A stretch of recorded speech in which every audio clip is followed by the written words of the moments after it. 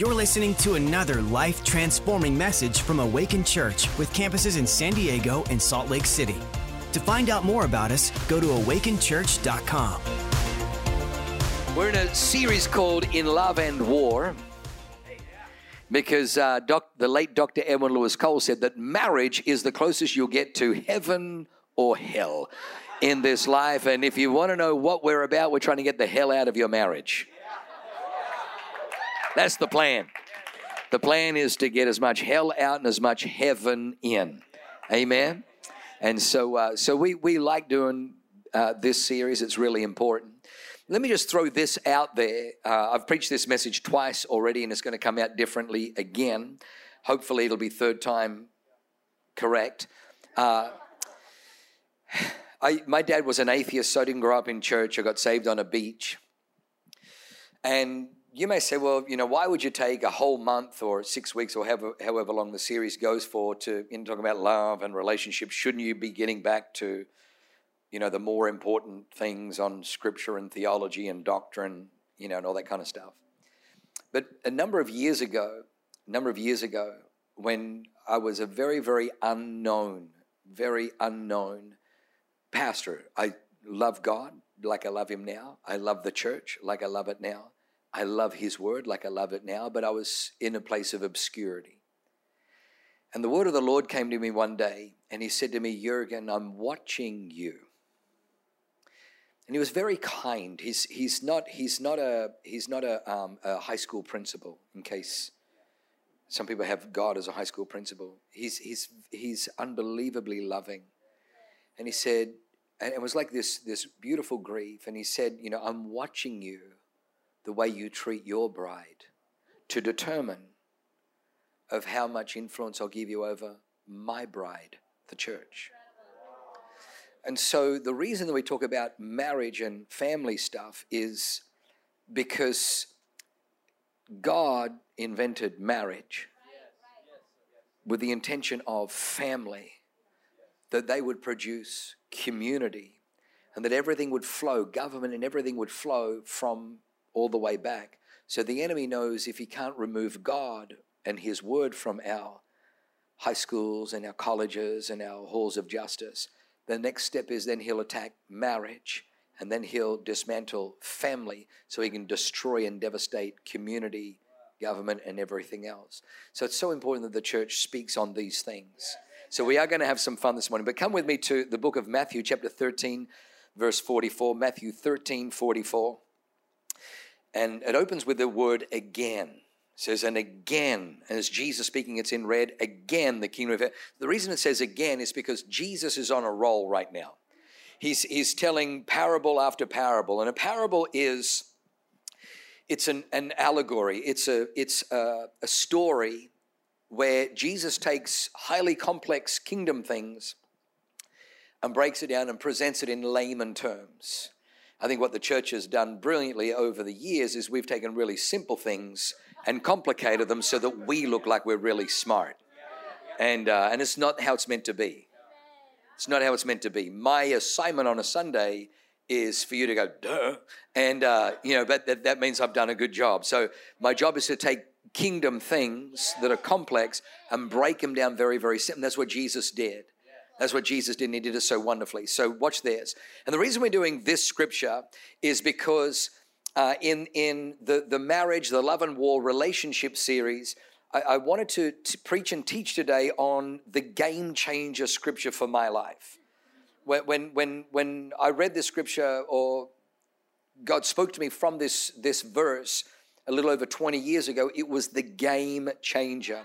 In fact, it was so profoundly a game changer that it completely changed the way that I view marriage, life, the world, relationships. So it's a very, very powerful verse. There's only one verse, but it's very potent. So it says, again, the kingdom of heaven is like treasure. The kingdom of heaven is like treasure hidden in a field, which a man found and hid. And for joy over it, he goes and sells all that he has, and he buys the field. Again, the kingdom of heaven is like treasure hidden in a field, which a man found and then hid. He found the treasure and then he hid it so that no one else would see it. And then he went and sold everything that he had. He takes Betsy's, his best milk cow. Everyone's like, what the heck is Joe doing? What's he up? Why is he? Betsy's the number one milk cow producer in the... He's selling He's selling his shoes. He's like, what's Joe's up to something? He's selling all his stuff. Sold everything that he had. What the heck is? Oh, did you hear about Joe? He bought that field. What the one on the corner? Yeah, I've seen it. Just an empty lot. He buys the field. Sells everything he has to buy because he saw something in it. Saw something in it. So falling into that same old dull routine. You know, they say the key to marriage is to fall in love over and over and over again with the same person. That's the key. You know, I remember watching years ago, I was watching one of those, you know, Oprah Winfrey kind of style talk shows, and they were talking about, you know, divorce. And we know that divorce happens, but, you know, it was amazing. These people saying, you know, well, you know, Oprah, we just fell out of love. We just fell out of love. And she's like, oh yeah, you know, you fell out of, well, I fell out of a tree. But this week we're in Charleston, South Carolina, and we go to this famous park, and there's these low-hanging boughs on these trees, and I start climbing, and so I goes, hey, look at the sign. And the sign says, no climbing trees. And I'm like, wow, I fell out of a tree, but I'm still climbing back into them. Like, just because you fell out of love doesn't mean you can't climb back in. Or you probably heard this one, we just drifted apart. We drifted apart. What, you can't get a paddle and paddle back together again?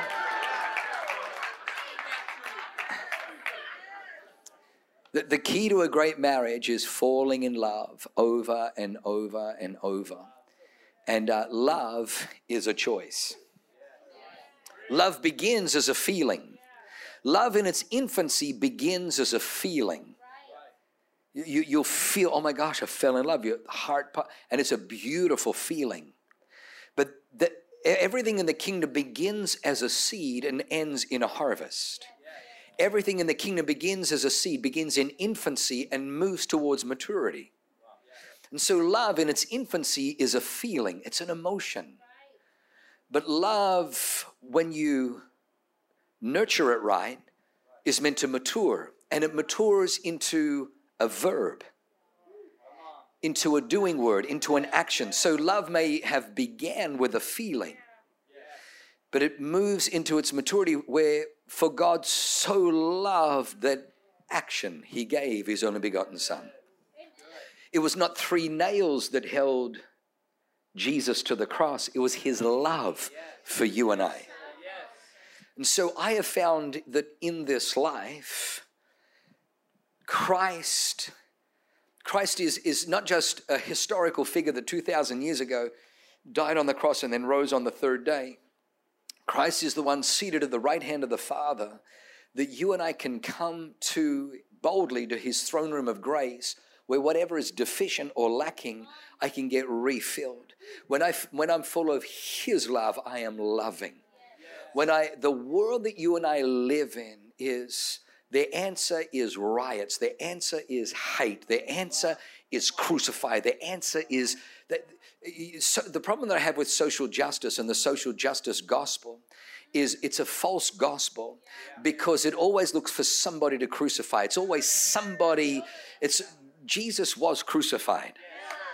And the answer isn't the crucifixion of white people. The answer isn't the crucifixion of people who build walls. The answer is you and I coming to a place where we draw down the love of God, so that we forgive one another, because we have to break the sin cycle.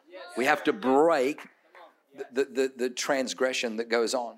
So I love this song because in the song, everything that he was looking for was right there. So the kingdom of heaven is like a treasure hidden in a field. The treasure is there, but it is hidden. May I just say to you, it is not hidden from you, it is hidden for you. Proverbs 25 verse 2 said, it is the glory of God to conceal a matter, and it is the glory of kings to search it out. God wants you to live like royalty in this life. So God does not hide things from us, he hides things for us. When our kids were little, every year at Easter, we would hide eggs. And we weren't hiding it going, they'll never find it here. Like, we weren't doing that. We weren't hiding the eggs from them. We were hiding the eggs for them because we were trying to teach them that this life is full of treasure moments, treasures that are worth searching out for. The good things in life aren't just going to fall into your lap. You're not going to wake up in the morning and there's gold bars sitting on your lap. That if there's gold, you got to go and excavate. You got to do some exploration. You got to do some digging. You got to move some dirt. But there is gold in them there hills. There's gold out there. But I used to love watching pirate movies. This is a treasure map, and there be buried treasure, and X marks the spot, The treasure was hidden, and there's a reason that the treasure is hidden. Because if the treasure wasn't hidden, it would have been stolen. It would have been taken. You'll never go to a Fortune 100 or Fortune 500 seminar and the guy gets up and says, well, it's kind of a crazy story. I was in a lazy river, just floating on one of those inner tubes and thinking about my life. And I looked, and just floating right by with gold bars. So I took them, and now I'm a billionaire.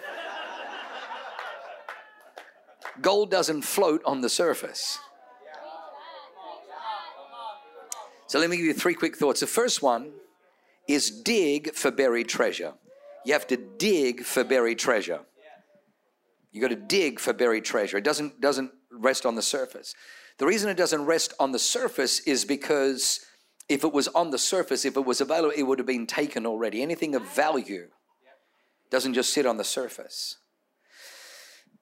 Let me just kind of mess your theology up, which is not a bad thing when you come to church, because it means that you'll do some Bible reading and study of your own.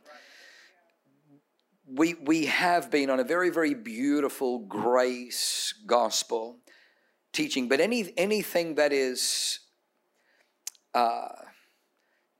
extreme ends up in error. And the Bible says that Jesus came in grace and in truth. And yes, I believe that God loves everybody. And yes, I believe that Jesus died on the cross for everybody. I believe that.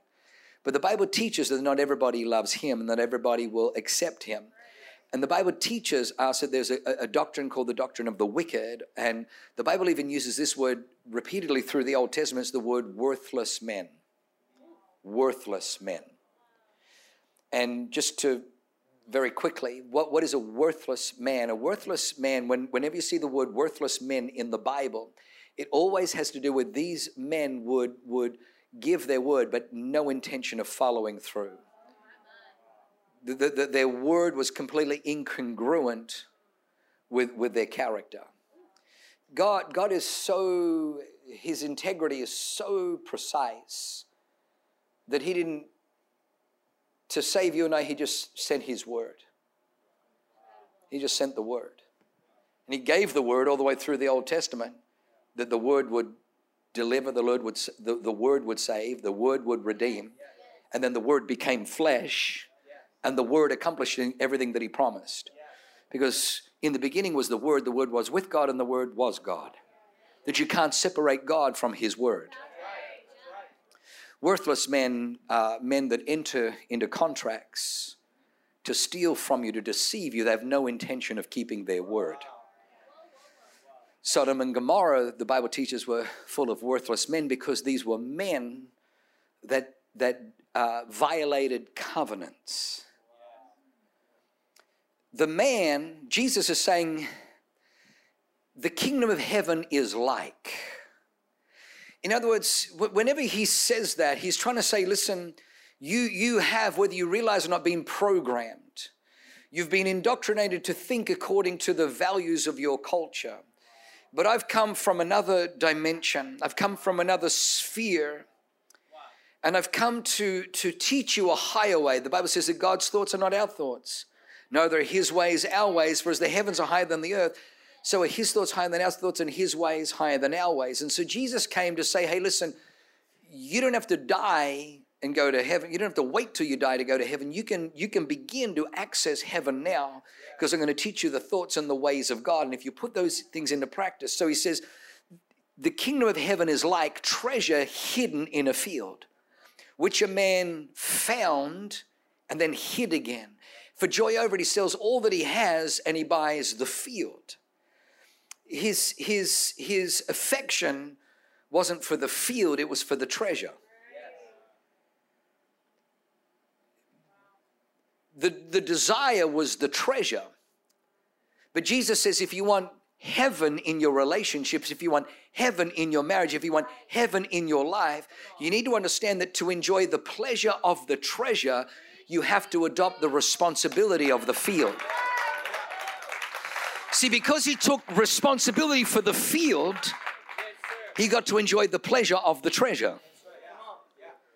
The spirit of this world is a spirit of lust. The Bible says the corruption that is in the world through lust. Lust seeks to get. Lust is all about personal gain at the other's expense. Men with lust go to Cambodia, Vietnam, Thailand, Philippines. They go and they exploit the poverty over there, and they extract the gold, they extract the treasure with no covenant. Scripture calls that worthless men. They have no value. They have no interest in the responsibility of the field. They just want the pleasure of the treasure. But it is self-serving and is self-destructive and is self-defeating. Love is the opposite to lust, because love gives at personal expense. Lust gets at self-serving. Love gives. For God so loved the world that he gave his only begotten, that whosoever would believe would not perish. So love gives. Now, I'm going to get to it in point 3, but there's a reason why love is so powerful. It's the reason that love is so powerful. So God hasn't hidden things in the field from us. He's hidden things for us. When I first noticed how beautiful my Leanne was, what I didn't realize was the reason I could see the gold, the reason I could see the treasure in my Leanne is because she was under her father's covering. Her father had raised her, taught her right, brought her to the house of God, saw her worshiping. It was the most beautiful thing I'd seen. And I'm like, oh my God. But then just within a couple of years of being married, I'm like,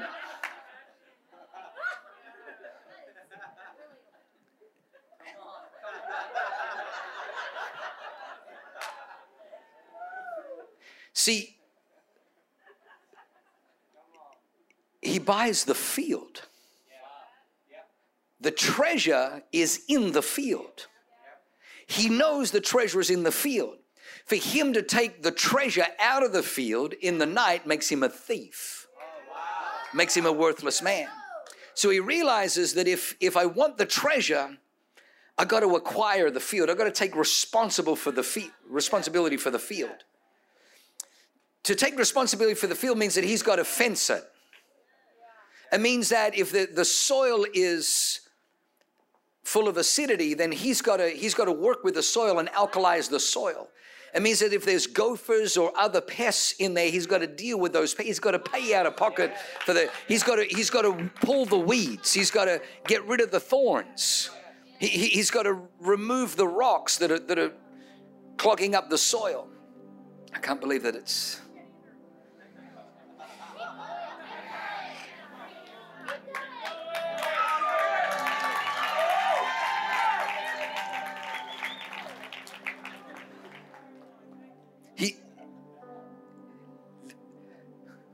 So Leanne and I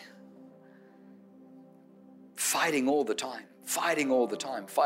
Now, here's the truth. When I got married to Leanne, I thought, exactly what, Mr. Andre has told me all the time. He says, the Bible says he who finds a wife finds a good thing. And he says, you know what wife stands for, don't you? I'm like, not really. He said, well, it's an acronym. It's an acronym. I said, it's an acronym? He said, yeah, wife stands for washing, ironing, food, and entertainment. Now, if I was honest with you, Shauna, I feel like I don't know how Mr. Andre can say such things. Just, how many people know Andre didn't say that? Come on. I'm just being naughty. So watch this. So here's the thing. When I got married to my Leanne, I'm like, yes, God told me you're the one. And on the wedding day, forsaking all others, yep, you're the one. So then when we got out, I'm like, yeah, let it all begin. I'm ready to receive. Yeah. Let the washing, ironing, food, and entertainment. Yes, I'm ready to receive. I'm a little bit disappointed in the amount of reception. Now, the Bible says, he who finds a wife finds a good thing, and obtains favor from the Lord. I'm like, man, why would I need favor? I'm like, he who finds a wife, hello. And then a month later, I'm like, the credit card statements start coming in. How much do you eat? What do you mean you need another pair of shoes? You've got a pair. How many shoes do you need? They're expensive. No wonder you need favor. But watch this. I was looking at my Leanne, and I was thinking, now that I married the one that God had for me, she's going to complete me.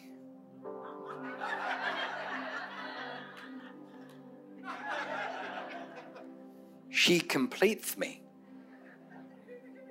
Only to find God's in heaven going, oh, myself.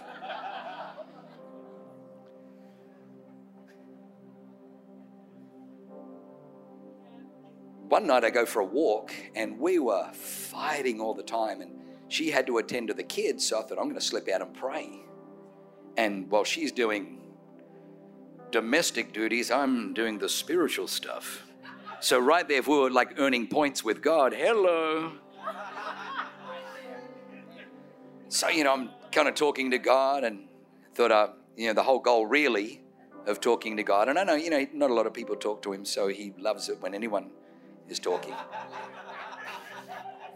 And so I thought, the whole goal, the motivation was to throw Leanne under the bus. The woman you gave me, God. And I'm start complaining about insubordinate, and rebellious, and not submissive, and probably backslid. I'm throwing her under the bus. I'm just being honest. I'm throwing her under the bus. I'm throwing her under the bus because I'm like, I was expecting washing, ironing, and food and entertainment, and I'm under pressure. I'm in ministry, and it's amazing. It's amazing if you don't take responsibility for the field and all the thorns and all the weeds and all the grass grows and you don't mow it, you can't even see the treasure that you originally saw. But it's amazing in other well-kept fields, I wonder what it'd be like to be married to her. Things probably different if I was married to that one. I could see myself marrying her. And one of those most annoying. Now, God is loving, but truth is so annoying. Truth will it'll just kick you where it. And I'm complaining to God about all my disappointments and all of Leanne's faults. And then he says, Jurgs, your wife is a product of your husbandry.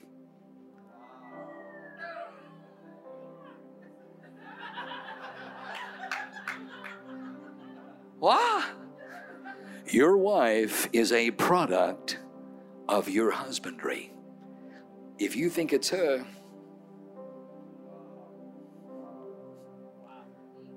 And then I realized I'd lost the treasure because I had abdicated taking responsibility for the field.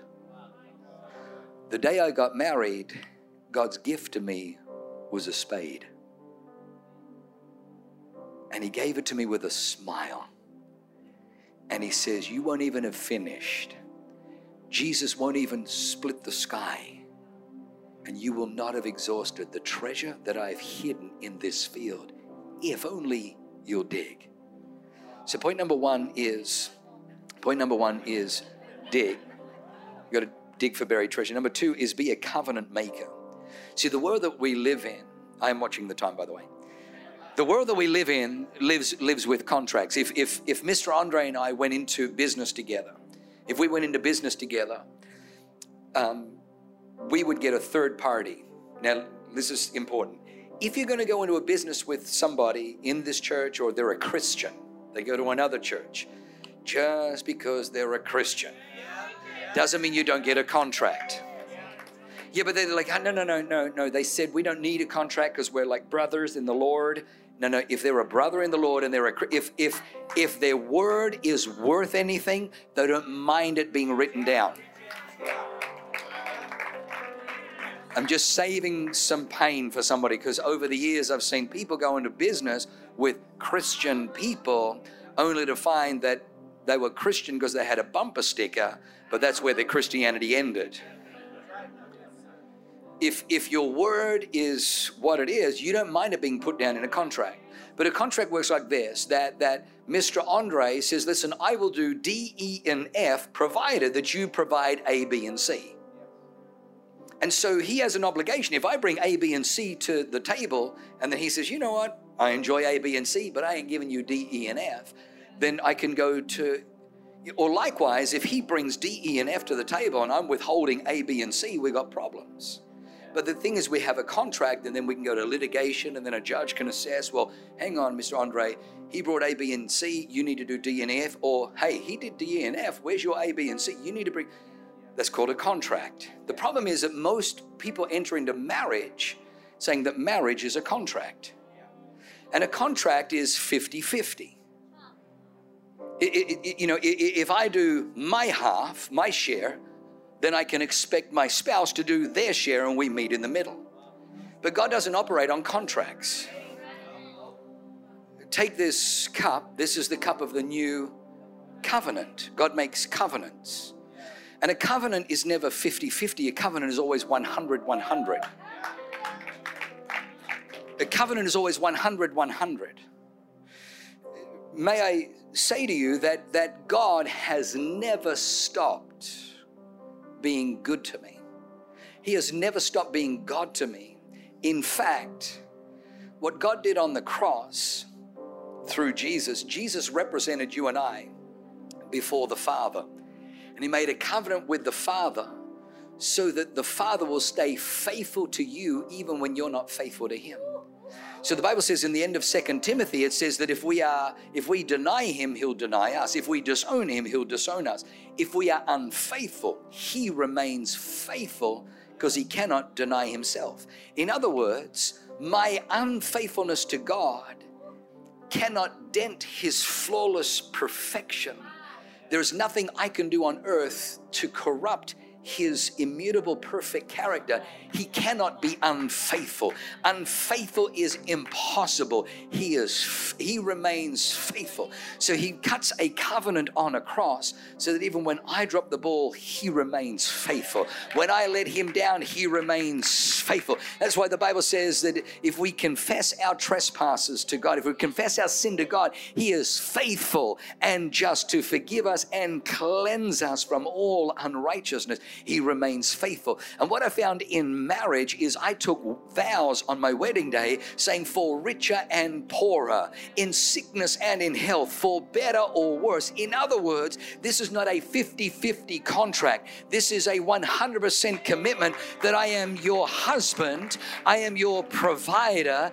I will love you in the good days and in the not so good days, in the days that are brilliant and in the days that are a struggle, that it's a 100% commitment, come hell or high water. It's a 100%. And what I found with my Leanne was the same. That thank God she didn't quit on me on some of those days. Now, let me just dig down a little bit deeper. Husbandry comes from an Old English term, and it means the taking care of a piece of land to cause it to be fruitful.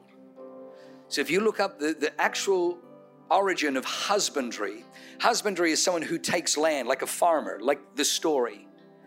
And they will take the land, and from that land they'll produce wheat or crops, oranges, whatever, or have livestock that graze on that land, and the livestock multiplies. That's husband. We don't believe in same-sex marriage, not because we're homophobic or bigoted or outdated. It's because a man cannot have a husband. And I'll tell you why. Because a man is a seed bearer. And to put seed in another man, it can't produce. So let me help you. Theologically, the word for earth is female in the Bible. That's why you'll hear Mother Earth. So people say, we got to protect Mother Earth, because like Gaia, like she's like right now, tornadoes is like Mother Earth. Like she's throwing her shoe at humanity because we're spraying fluorocarbons into the ozone layer. And so Mother Earth. God the Father put seed into Mother Earth. Mother Earth took the seed and she produces life. She produces our forests. She produces our flowers, our flora. She produces herbs. She produces fruit. She produces orchards. She produces vineyards. Into the earth, God puts seed and the seed produces. 4 times my wife took a seed, tiny little seed, and produced a miracle. My firstborn miracle is sitting up there, a little seed. So amazing. She takes the seed and she produces a human. She's done that 4 times. Husbandry is I can tell how well I'm husbandrying by the fruitfulness of my bride. I can tell Kenny. I can listen to Kenny. If Kenny said, hey, Pastor, I've got some advice for you, I would listen to Kenny because I look at his beautiful Ashley. And I met Ashley when she first joined the church. What was it, 8 years ago? How many years ago? 8 years ago. Lovely. No, I'm being serious. Lovely, but my God. He's leading well. He's leading well. Jesus says, beware of false teachers. You'll know them by their false teaching. Beware of false prophets. You know them by their false He says, you'll know them by their fruit. Let me just mess you up a little bit more. Jesus says, no sign will be given to this generation. A wicked and evil generation asks for a sign, except the sign of the prophet Jonah. Jesus called Jonah a prophet. Jonah prophesied, yet 40 days and Nineveh will be overthrown and destroyed. Never happened. False prophet? Nope. He did his assignment. He prophesied. The people repented. You judge prophets by the fruit of their life. If you look at my life, if you look at my Leanne, if you look at my marriage, if you look at the John and Becky, if you don't like the fruit, run. Find a church where the fruit is good. You judge every vineyard by the fruit. If you go to Napa, all the vineyards are competing with having the best grapes, having the best wine. How do you know which one's the best? You judge by the fruit. It's the same in the kingdom.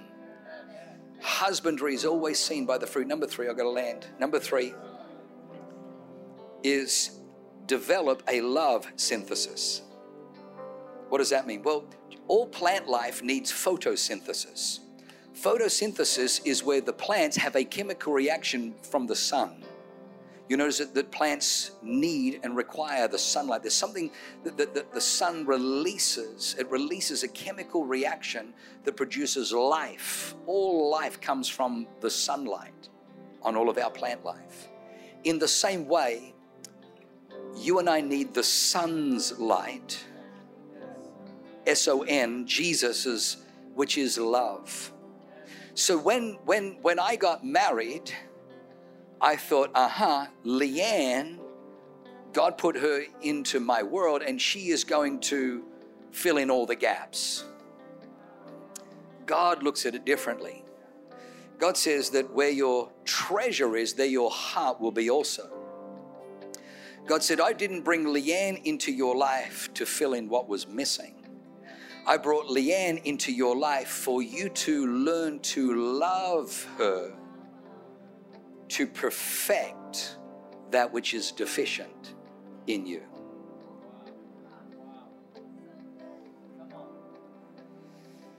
I thought that Leanne was sent by God on a performance contract to fill in everything.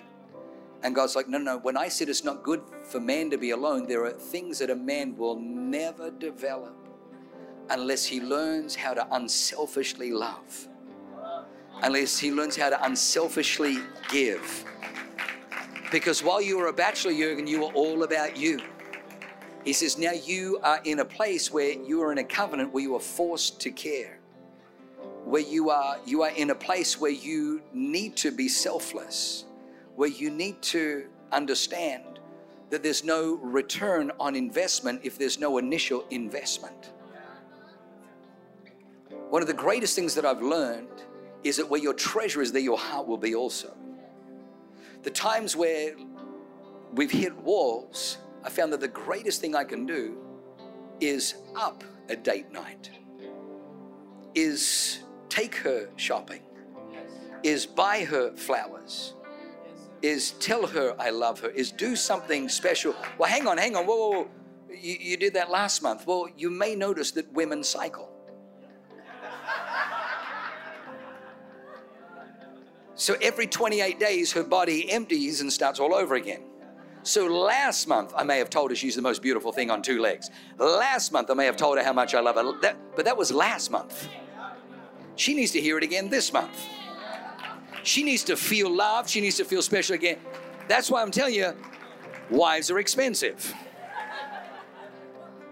A wife, that's why you need favor. But let me tell you, you talk to any person who went through a divorce, they'll tell you just how expensive it is.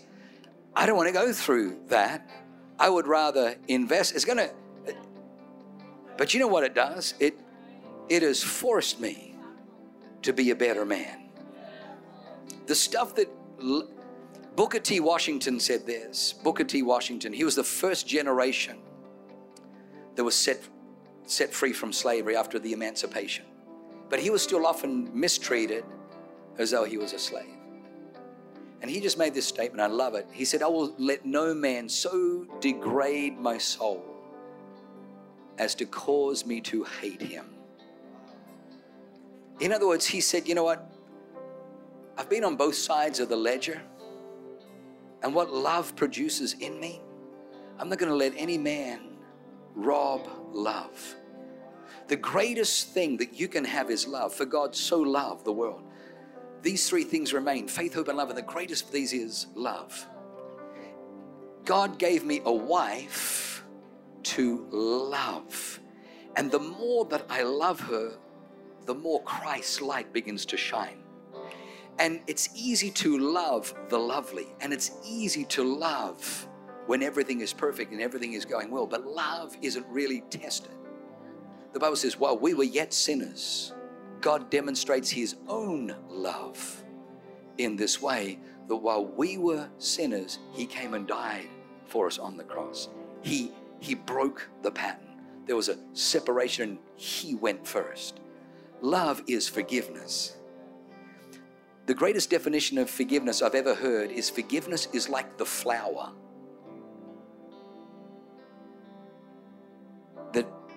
diffuses her fragrance on the boot that crushed it, walking past. Forgiveness is the flower that diffuses her fragrance on the boot that crushes it as it walks past.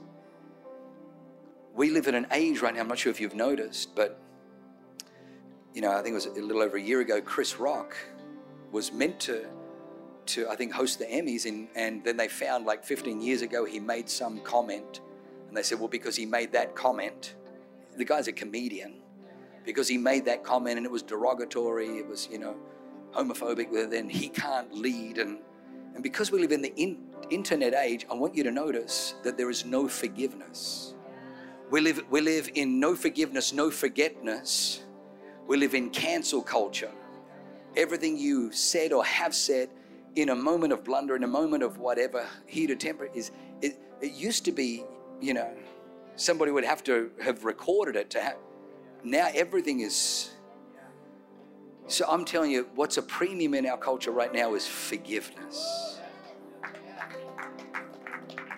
The act of forgiveness is an act of divinity. You are never more loving like God than when you forgive. Love keeps no record of wrongs. Love chooses to forgive, and then love chooses to forget. If I say to my Leanne, baby, I forgive you, and then a week later, yeah, that was just like last week. Did I really forgive her? Obviously not, because I'm still holding on to it. Still got energy around about it. To forgive means I need to forget. If I really forgave her, I don't get the right to bring it back up again. A lot of people say, hey, my wife gets hysterical. I'm not worried about Leanne getting hysterical. It's when she gets historical.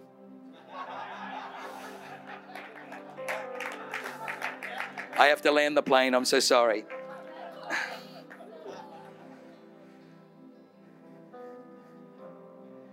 Treasure hidden in a field.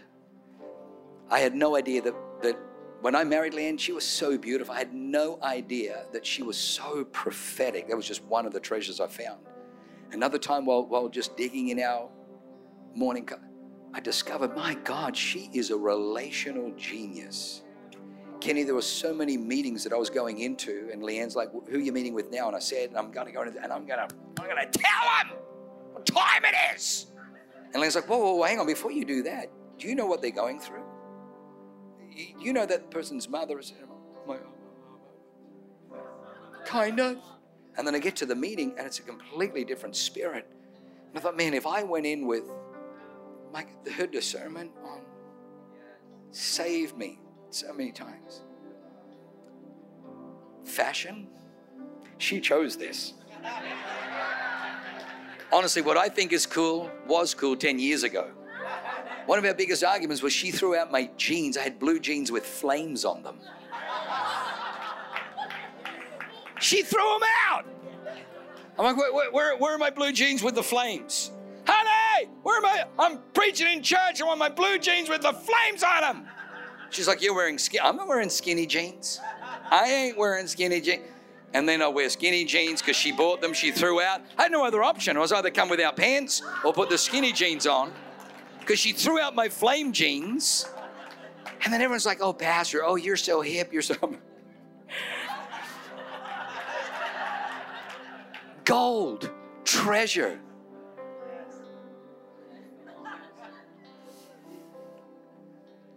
Till Jesus splits the sky, discovery after discovery.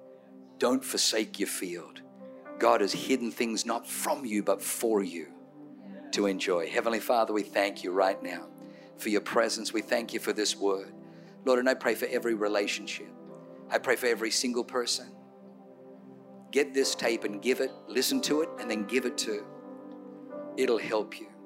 This is 29 years of honestly making mistake after mistake after mistake.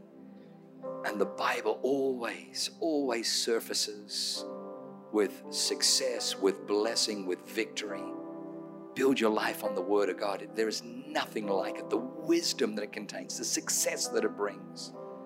Father, I'm praying for those who are maybe struggling. 2020 and 20 is 40. 40 is testing. Last year was a year of testing and tribulation. Maybe there are marriages that are hanging by a thread. It's not too late. Come back to this word. Come back to this word. Dig again. Don't forsake the field. Just do some work. Pull out some weeds. Work on the soil. And your field is going to flourish once again. This Wednesday night, we're going to have services here, but we've also got Dr. Simone Gold, who was one of the 5 doctors who stood in front of the White House last year talking about COVID, talking about how she's in a group with thousands of doctors who are curing COVID with hydroxychloroquine and a whole bunch of other things. They got taken off YouTube, Facebook, censored. She was arrested for telling the truth. So Dr. Fauci, hasn't written a prescription in over 40 years, has investments in vaccines, has investments in Wuhan. So I just want to serve up, it's voluntary, you can go, but I want you to go and listen, because the Bible teaches us that Satan is a great destroyer, but before the Bible reveals him as the destroyer, it unveils him as the deceiver. In fact, I would say the level of his deception directly correlates to the level of his destruction. And you shall know the truth, and the truth shall make you free. So Dr. Simone Gold, as far as I know, she's not a practicing Christian, she's Jewish. But I had dinner with her in Florida a couple of weeks ago. Beautiful heart, extraordinary physician. And she's right over the target. I know that because they keep taking her down, they keep arresting her, but she is like a little lioness. So she's going to speak for only about 15, 20 minutes. She's not a speaker. She's going to speak for 15, 20 minutes, do a presentation, and then she's going to open it up for questions. So any questions that you may have on, hey, do masks really work? Do we have to double mask? How long do you think this is going? Hey, I want to take care of the elderly. What do I do? She's going to have all of that for you. So that's this Wednesday night, 7 p.m. up at San Marcos. But let me pray for you to bless you. If you're away from God, I want to pray for you, or if maybe you need a fresh love infusion. And the most beautiful thing about church is never meant to be about liturgy and dogma and just a service of tradition. It's meant to be a place of refueling. Just like, we'll pull off the road to a gas station, we will refill our car so the car can keep going. Sometimes we take our car in for a service, and now it runs smoother, it runs better, it's more fuel efficient. Just see church as every week God said, hey, after 6 days, come in for a little tune-up. Come in for a little grease and oil change. Whenever you change the grease and oil, it's amazing how dirty that stuff is, and then they put beautiful, clean oil in. It comes out black and gunky, but when it goes in, it's this beautiful gold color.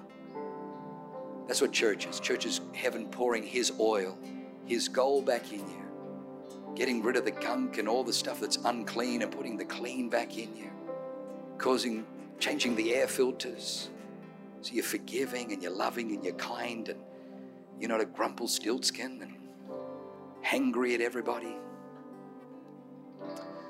If you need a fresh touch from God, if you need to come back to God, if you need to reconnect with God, just give me a wave of your hand. I'm going to say a prayer for you. Who are those ones? Just lift your hand. Thank you, thank you, thank you, thank you, thank you, thank you. Wow, thank you, thank you, thank you. So many thank you. I see that. Yes, sir. Thank you, thank you, thank you. Thank you up the back. Thank you, thank you. Anybody else? Thank you. Anybody else? Thank you. Yes, I see your hand. Thank you, darling. Thank you out there on the side. Thank you, sweetie. Thank you. Thank you. Wow, so many hands. Thank you. We're going to give you a couple of gifts. Those of you that raise your hands, let us give you a couple of gifts straight after the service. But let me just say a prayer, and I want you to repeat this prayer. So while our heads are bowed, eyes closed, as we come to a close in the service, say these words. Say, Heavenly Father, I want to say thank you that you so love me, that you sent Jesus to die on the cross, to break the power of sin so that I can be forgiven, cleansed, renewed. Today I am a child of God. His love is welcome in my heart. Help me to let go of all bitterness, all resentment, all uncleanness, and honor you from this day forward. In Jesus' name, amen. Thanks for listening. To find out more about our locations, team, and what we do here at Awaken Church, go to awakenchurch.com.